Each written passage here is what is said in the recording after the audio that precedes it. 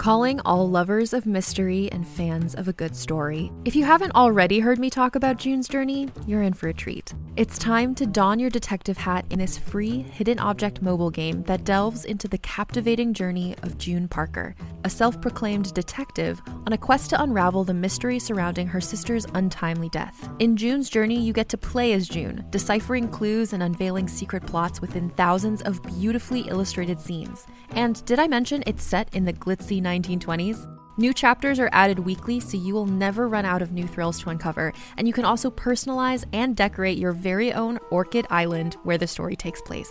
How sharp are your detective skills? Find out when you download June's Journey on your Android or iOS device, or play online via Facebook Games. Your detective journey awaits.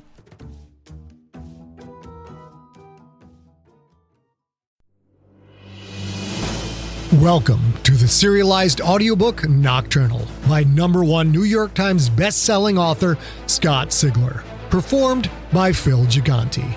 This novel contains adult situations, violence, and is meant for mature audiences. Nocturnal is available in print, ebook, and unabridged ad-free audiobook. For links to purchase any version, visit scottsigler.com/nocturnal. Chapter 60. The Long Night. The cold rain poured down, soaking sweatshirts, jeans, shoes, and even socks. It made Alex Panos miserable.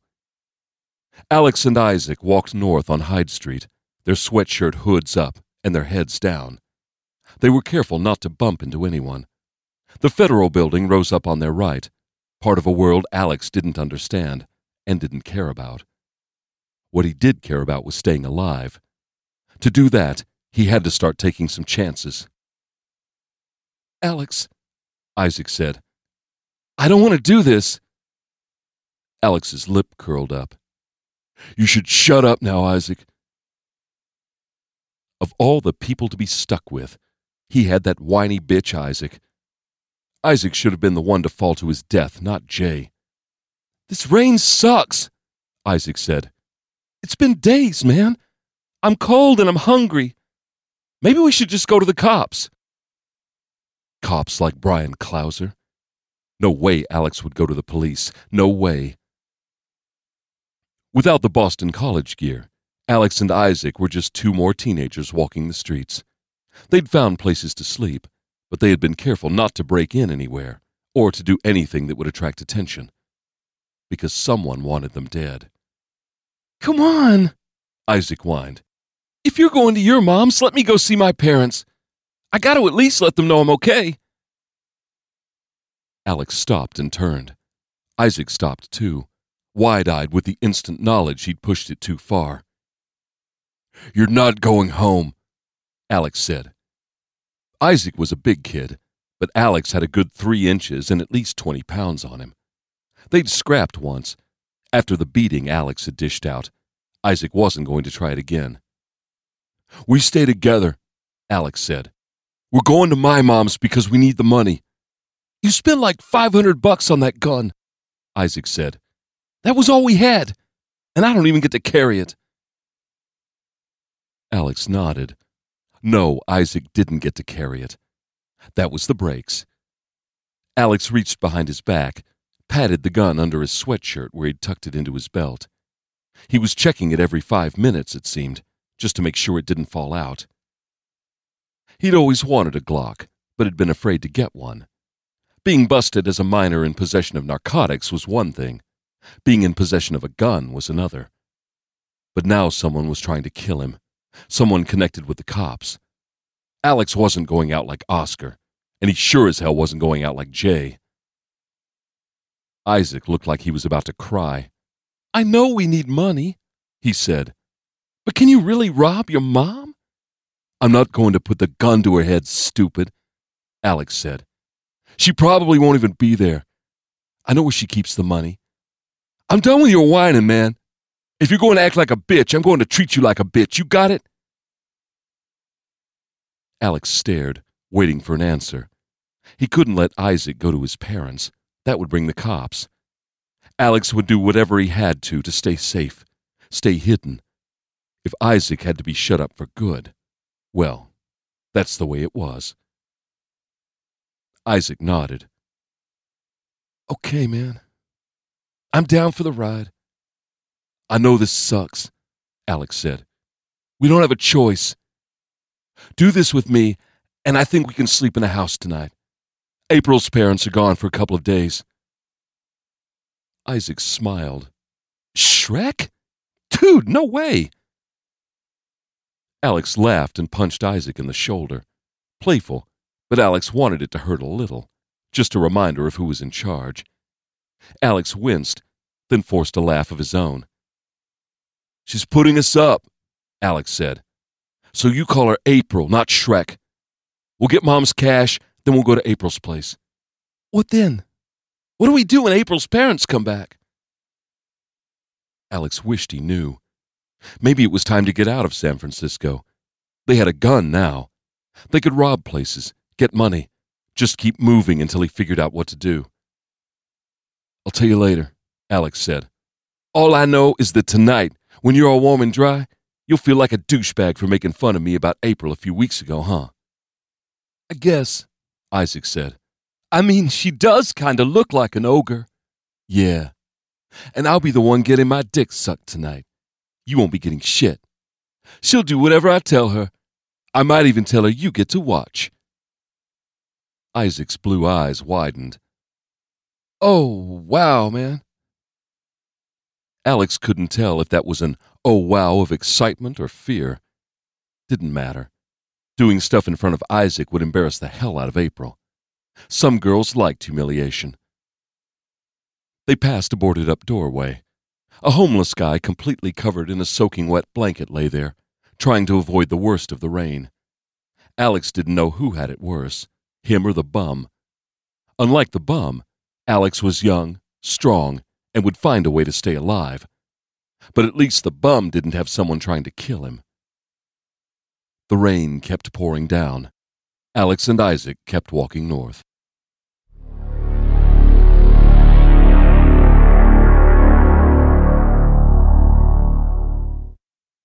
Pookie walked back to the table with a second round of beers. An Elizabeth Street Brewery IPA for him, a Bud Light for Brian. Brian had no taste in beer. Brian sat on the bar stool, his elbows on the small round table, his head in his hands. The table was right next to the bar's namesake, a 12-foot-tall wooden statue of Bigfoot himself. The statue made Pookie think of drawings of snake men and of an old lady talking about building-climbing werewolves. Pookie set the beers on the table. Buck up, little Terminator, he said. Turn that frown upside down. Also, just insert your favorite peppy euphemism here. Brian lifted his head. A do-it-yourself pep talk? Absolutely, Pookie said.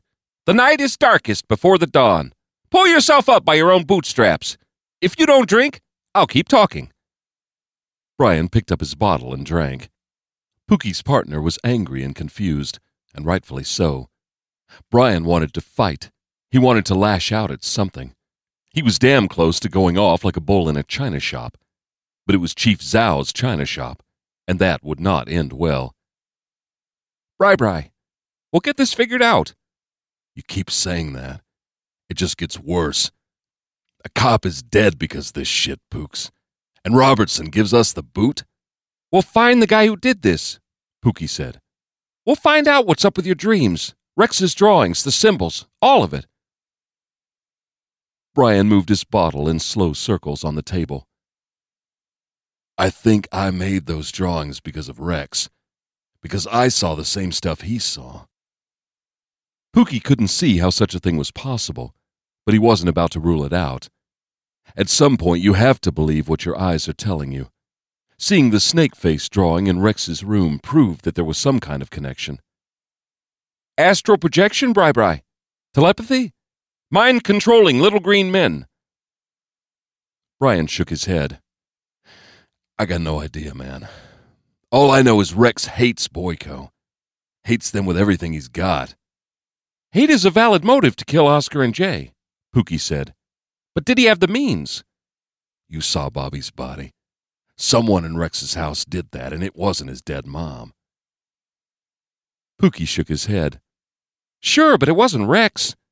Kid is $1.10 after 2 trips to the pasta buffet. He's working with adults, and big ones at that. Let's not count your dreams for now. Based on what Tiffany Hines saw, and based on what Mr. Biznass told us about Marie's children wearing costumes, we have to assume that Rex is mixed up in that cult. Brian made more beer bottle circles. He's 13. He's an outcast. Maybe he gets recruited by Marie's children. Maybe he makes some kind of deal with them to kill his enemies. That's plausible, but it doesn't explain my dreams.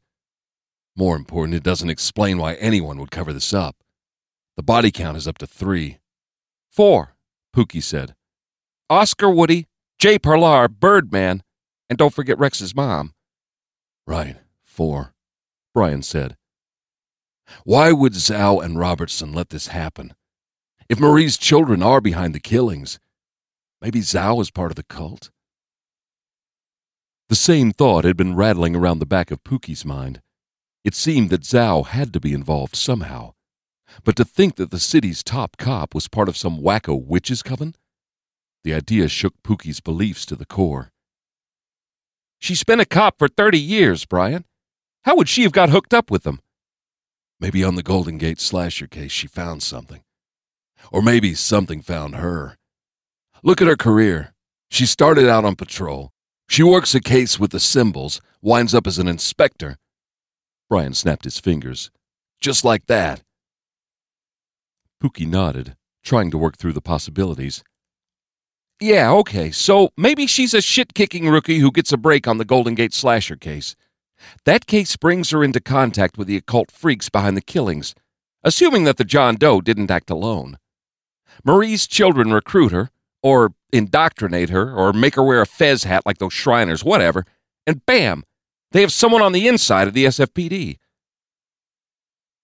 Brian slow-motion slid his bottle from his left hand to his right, then back again. Doesn't get more inside than the chief of police.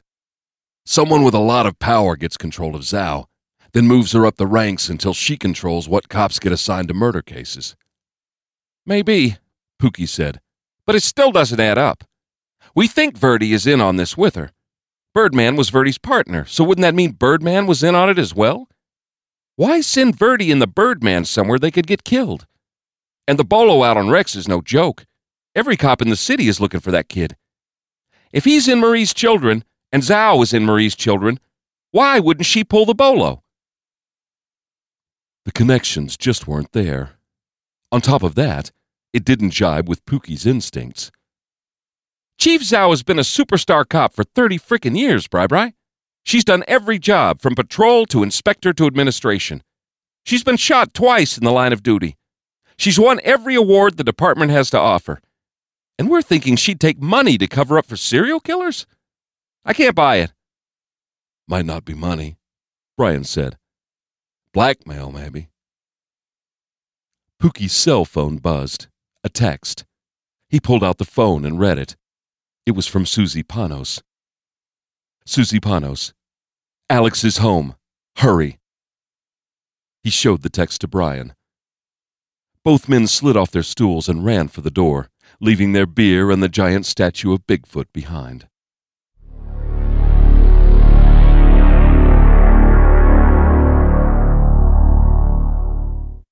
Night had fallen. Under a small tree just inside Sharp Place at the corner of Union Street, Rex and Marco waited and watched. They each had a blanket. Not the warm kind either. Rex's blanket was already soaked. It stank. Marco said that was important, the stinky part. It made sure people kept on walking. The blankets were more complicated than Rex had thought. They were heavy because they were actually 4 blankets sewn together at one edge. Like the pages of a book, you could flip them so that a different color faced out. Dark gray, brick red, black, and dark green. All the colors had lots of stains. The blankets also had hidden pockets. Marco kept his hatchet in one, safely out of sight. On the way to this spot, Marco had stopped to show Rex how the blankets worked. When Marco picked the right color and slid into a shadowy area, then sat perfectly still, he all but disappeared. Marco had also shown Rex how to wrap the blanket around his head, almost like a hood. Rex could see out, but for someone to see in, they'd have to get real close. Rex was cold, wet, shivering, and he'd never felt this amazing. The cold, the wet, those things didn't matter. He was waiting. He was watching. He was hunting. "Do I get to meet Sly tonight?" "Probably," Marco said. "He'll call when he comes out. He'll be very happy to know I have you." "Why don't you just call him?" "No cell phone reception at home," Marco said. "Just wait, my king. Sly will call." Rex kept looking up at the window across the street. "6th floor, you said?" Marco nodded. "I followed Alex here myself a few days ago. He likes to hang out on the fire escape, so I know which apartment is his." The fire escape ran up the face of the 10-story building. A row of bay windows rose up on either side, close enough to the fire escape that someone could step out of them right onto the small metal landings. Alex could be in that building. Rex was so close. "What is Sucka going to do?" "Kill him," Marco said. "Sucka has been waiting for this chance. Pierre got to kill the first one. I helped, but Pierre got him. Chomper and Dragon Breath got the second." Chomper? Dragon Breath? Such cool names. Sucka was also a cool name, but Rex didn't want him to kill Alex unless Rex could see it happen. He wanted to watch Alex suffer. He needed to hear Alex beg. "Marco, tell Sucka to bring Alex out here." The bearded man's eyes widened. "My king, we can't bring him out here. It's too early. People are around. We'd be spotted." "Then take me inside. I need to see that bully die." Marco shook his head. He looked pained, like he might cry at any moment. "You're my king, and I'm supposed to obey.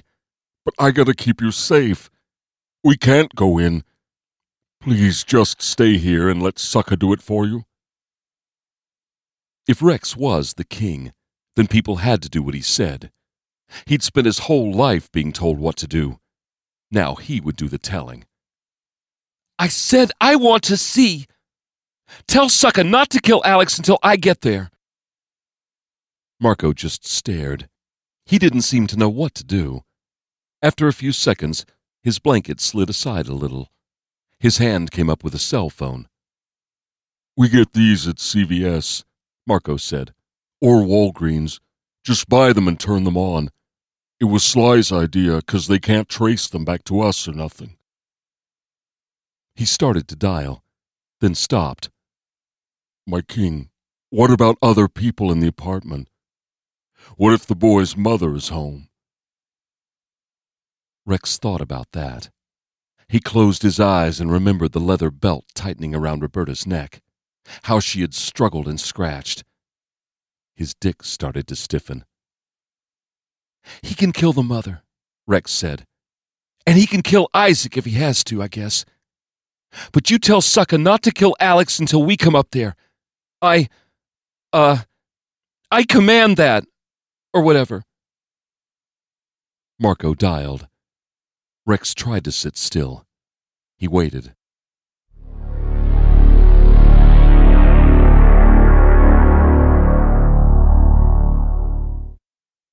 "No fucking way, Mom," Alex said. "Isaac and me ain't going to the cops." She was crying. The bitch was always crying. Alex packed clean clothes into a duffel bag. Isaac looked through Alex's dresser, searching for dry clothes that wouldn't look all baggy on his smaller frame.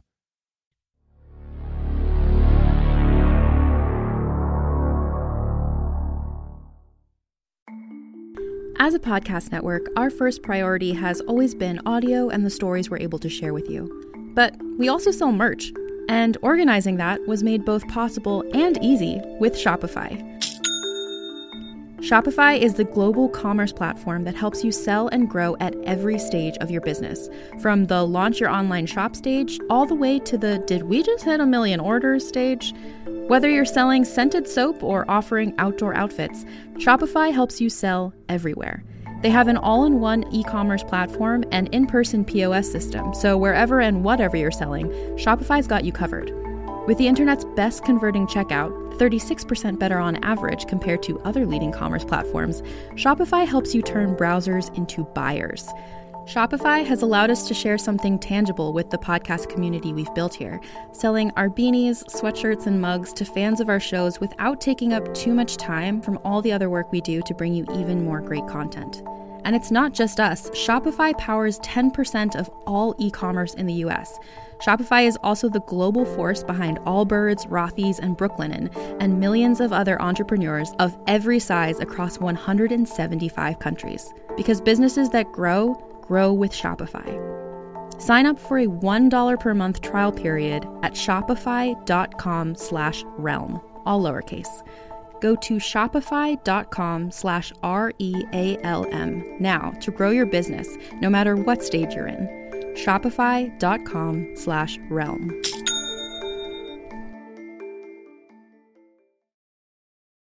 On a remote island in frigid Lake Superior, a fabricated creature birthed from the mind of a disturbed genius stalks the very people who created it. Ancestor, by #1 New York Times bestselling author Scott Sigler, is a classic tale of science gone horribly wrong. Available wherever you get your podcasts.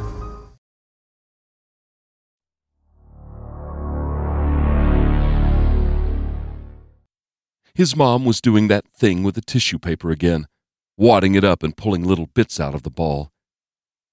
Alex, honey, the police say your life is in danger. Just stay here with me. We'll call them together. He walked closer to her. He towered over his mother. I'm not going to the cops, and you better not call them. You got that, Mom? Just give me some money. We have to get out of here. Alex, baby, please.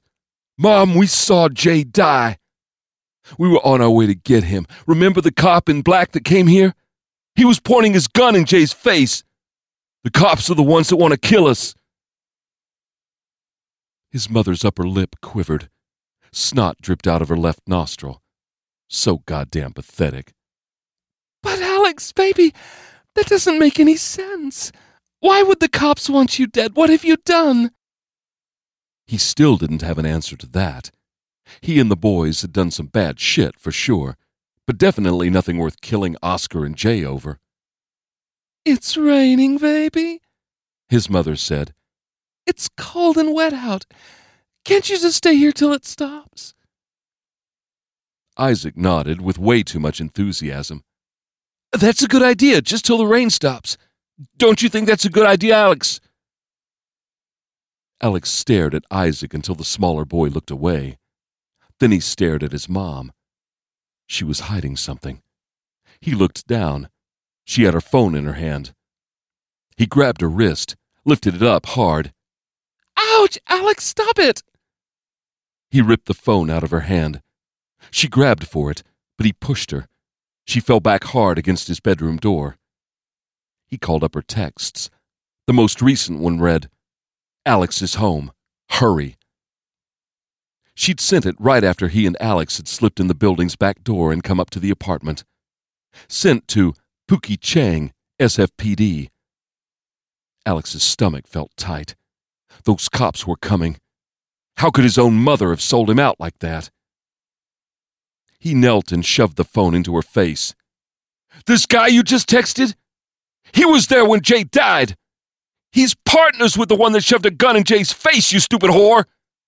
Alex, please! He wanted to punch her in the mouth, but he couldn't.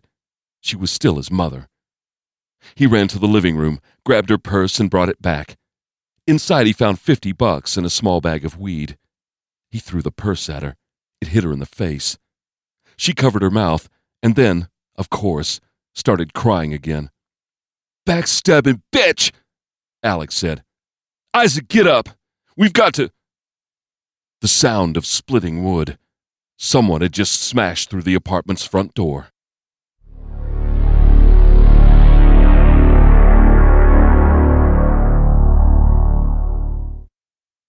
Rain poured down even harder, but that became a background thing as Rex saw the 6th-floor window open. He saw a big body climb out onto the fire escape, black sweatshirt and jeans making him blend into the night. As soon as that person climbed out, another followed. "Marco," Rex said. "That looks like Alex and Isaac." Marco worriedly pulled at his ear. Uh-oh. Where's Sucka? "I don't even know who Sucka is, so you tell me." Marco looked at his phone, as if by doing so he could make it ring and tell him what was happening. Raindrops splashed off the illuminated screen. He looked back up at the boys on the fire escape.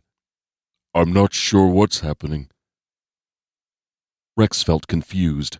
Marco had acted so quickly back at Rex's house, but now the man seemed lost, unsure. Maybe he needed specific orders or something. Alex and Isaac climbed down the fire escape's steep switchback stairs, moving from the 6th floor down to the 5th. If they got away, would anyone be able to find them?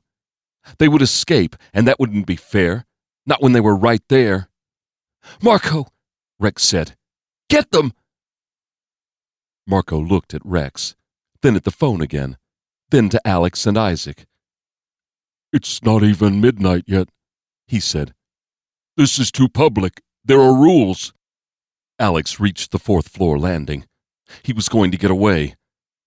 Rex reached out and grabbed Marco's wet beard, pulled the man's face close. "I don't care about your stupid rules. Get Alex, and don't you dare kill him. You hear me talking to you?" Marco's eyes narrowed, not with anger, but with purpose. He put the phone away and stood. Blanket still over his shoulders, he reached into the hidden pocket and pulled out his hatchet. Timing the traffic, Marco tucked the blanket tight around him, stepped out into the rain, and started crossing the street.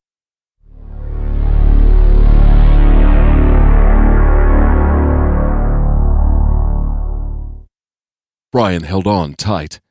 Pookie turned the Buick in a squealing ride off Larkin onto Union. Wheels slid across wet pavement as windshield wipers tried to clear away the heavy rain. A block ahead, Susie's building rose up into the night air. At 10 stories high, it dominated the surrounding 4- and 5-story buildings. The car's tires slid, then caught. The Buick leveled out, rocking Brian back to the right. They left the siren off.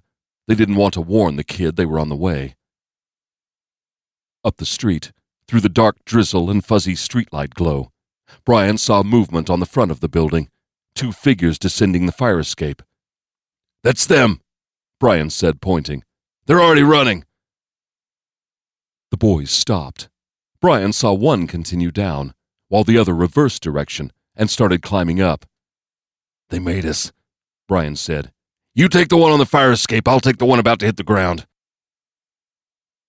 Pookie swerved into the wrong lane to pass a truck, then cut in front of it just in time to miss a head-on with a black Acura.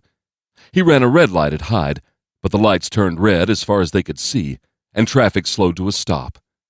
Pookie locked up the brakes to keep from slamming into the cars ahead. Brian held the dashboard as the Buick's momentum pulled him forward. As soon as the car rocked back, he was out the door. The late hour and the rain combined to leave little foot traffic on the sidewalks. Just one person, in fact, moved across the water-sheened blacktop, crossing from one side of the street to the other. A big mound of a person covered with a blanket. That person was crossing the street and heading for the bottom of the fire escape. "Holy shit, this is really happening.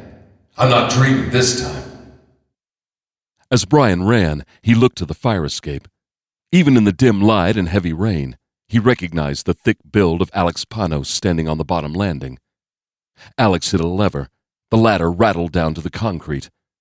Alex descended. Brian was 20 feet away from the blanket-covered man, who was still 30 feet from the fire escape.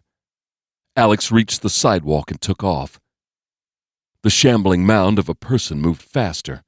The blanket flapped away for a moment, and in that moment, Brian saw a glint of metal. He drew his gun and sprinted faster.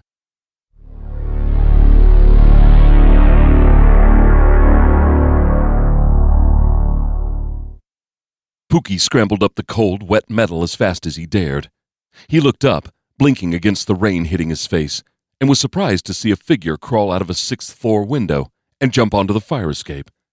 The person was little more than a shapeless shadow thanks to the heavy blanket that covered him. High above, at the 8th floor, Pookie saw a smaller figure, Isaac. Pookie's feet hit hard on the fire escape steps. He had to get to Isaac before that blanketed man did.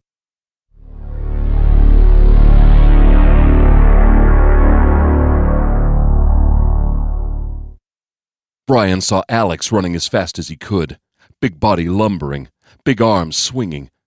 The man chasing him moved much faster. He closed in on Alex, the gray blanket trailing behind like a heavy cape. God damn, he's fast! Still sprinting hard, Brian raised his gun. Police, get down! The man either ignored him or couldn't hear over the rain.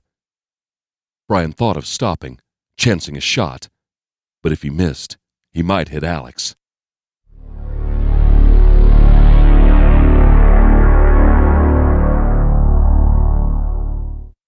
Pookie had made it to the 7th-story landing when the man chasing Isaac vanished from sight onto the roof. The nearly vertical climb already had Pookie's legs and lungs burning in complaint. From up on the roof, he heard gunshots. His foot slipped on a step, and his knee banged hard into metal. He climbed on despite the pain. Cold wind blowing, jacket and hair already soaked with driving rain, Pookie reached the 9th-floor landing. Just one more short flight to reach the roof. He drew his Sig Sauer and started to climb.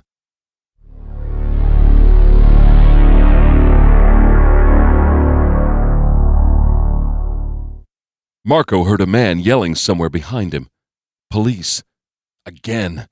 Sly was going to be so pissed, and if Firstborn found out, Marco would get such a beating. There were no tunnels around here. The nearest hidey hole was the old Russian Hill Reservoir, but that was 5 blocks away. Besides, Marco couldn't just run. The king had given an order. Marco knew that if he could grab the boy, he could then scramble up a wall to the roof, and the cop wouldn't be able to follow. The king had commanded the boy not be killed, but that didn't mean Marco couldn't wound him. Still running, Marco raised his weapon.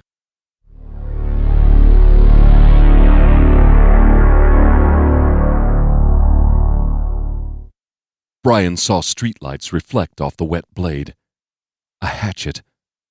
Bobby Pidgeon's killer. Brian stopped running, aimed, then fired twice. The man stumbled forward and landed on Alex, sending both of them face first into the sidewalk.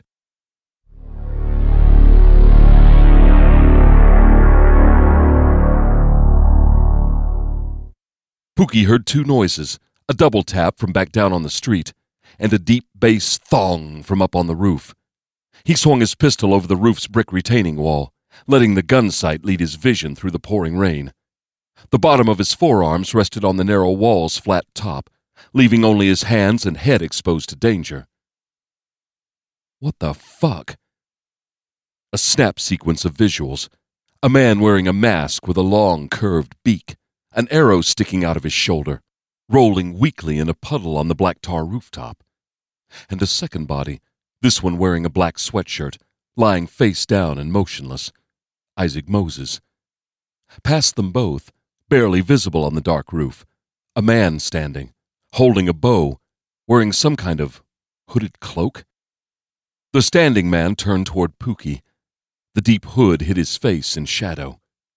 He let go of the bow and reached into his dark green cloak. Reached in so fast. The bow hadn't even hit the roof before the man drew 2 pistols and fired. Pookie pulled his trigger twice, even as he dropped behind the wall, bits of masonry spinning all around him.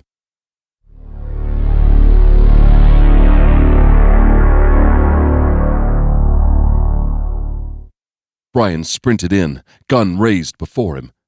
The blanketed man rolled off Alex. Brian saw blood staining the back of the man's white tank top. He had taken at least 1 round. Brian rushed in to see if he could stop the bleeding. As Brian reached for him, he felt a strange warmth in his chest. What the hell? He didn't see the big boot kicking out until it was too late. The sole drove into his stomach and sent him flying backward. So strong. Brian knew he'd lost his wind before he even landed. The Sig Sauer was still in his hand. His ass hit hard on the concrete. He let the momentum carry him in a backward roll. At the apex, Brian pushed hard with his head and shoulders, bouncing himself into the air and letting him land on his feet. He brought up the gun. The bearded, bleeding man reached for the wet hatchet lying on the sidewalk. Don't do it, asshole! Don't even move! The man stopped and looked up at Brian. Then his eyes widened, and his mouth opened in an expression of pure shock.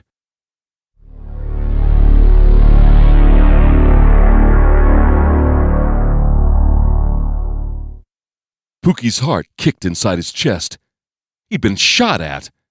He couldn't just sit here, he had to move. He had to act and do it now. He licked the rain off his lips, sucked in a fast breath, then stood just enough to swing his gun over the wall. The cloaked man was only a few feet away, rushing forward, bow in his hand. Pookie again ducked behind the wall as the cloaked man sailed overhead, out into the night.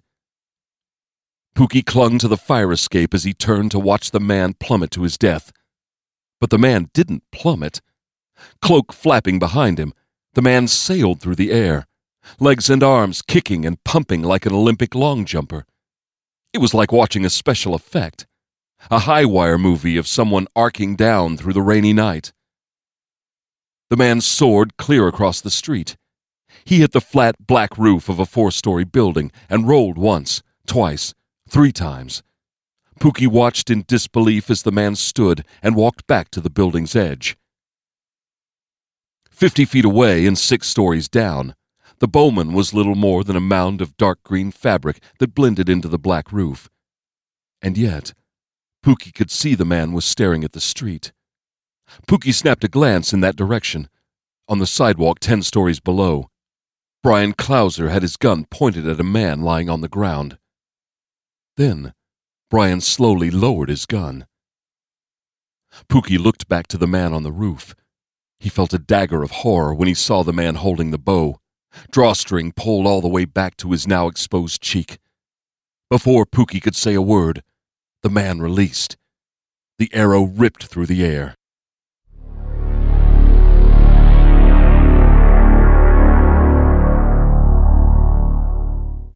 Brian and the blanketed man stared at each other. What the hell was this? That blossoming warmth in his chest. So peaceful. It beat a rhythm. Ba-da-bum-bum. The sensation overwhelming in its intensity. A staccato hiss, a half-second whisper of something passing scant inches from his ear, then an even shorter crunching noise. Both men looked down. An arrow shaft stuck out of the bearded man's chest. Brian instantly turned, his brain following the arrow shaft's angle, his gun whipping around to point up and across the street. There. A shape that might be a man. Savior. Monster. And an outline that might be a bow. His finger flicked the trigger. Kill it now! Kill it now! 5 times before his training kicked in. Before he realized he was shooting at a building that had people in it. The muzzle flashes screwed with his vision for just a second. By the time he could focus on the roof again, the outline that might have been a man was gone. The rain poured down. Brian turned back to look at the bearded man, at the arrow sticking out of his chest. Only then did he think to look for Alex Panos. But Alex was nowhere to be seen.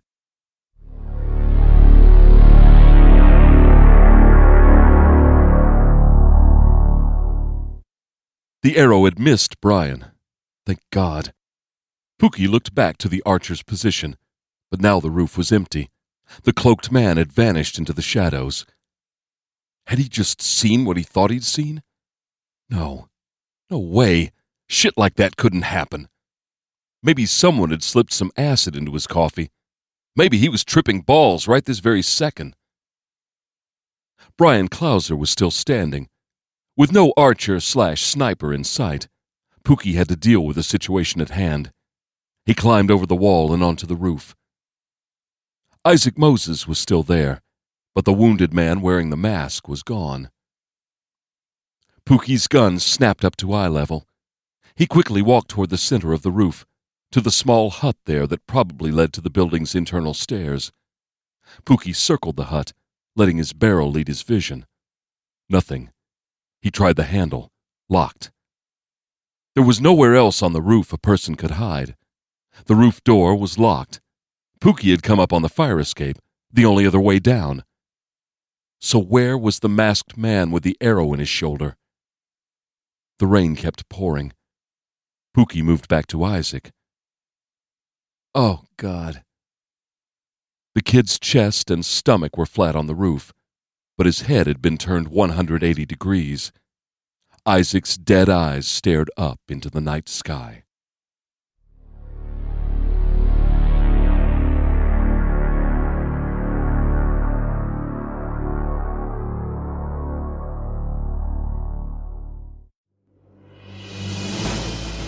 You have been listening to Nocturnal by Scott Sigler, performed by Phil Giganti, produced by Empty Set Entertainment.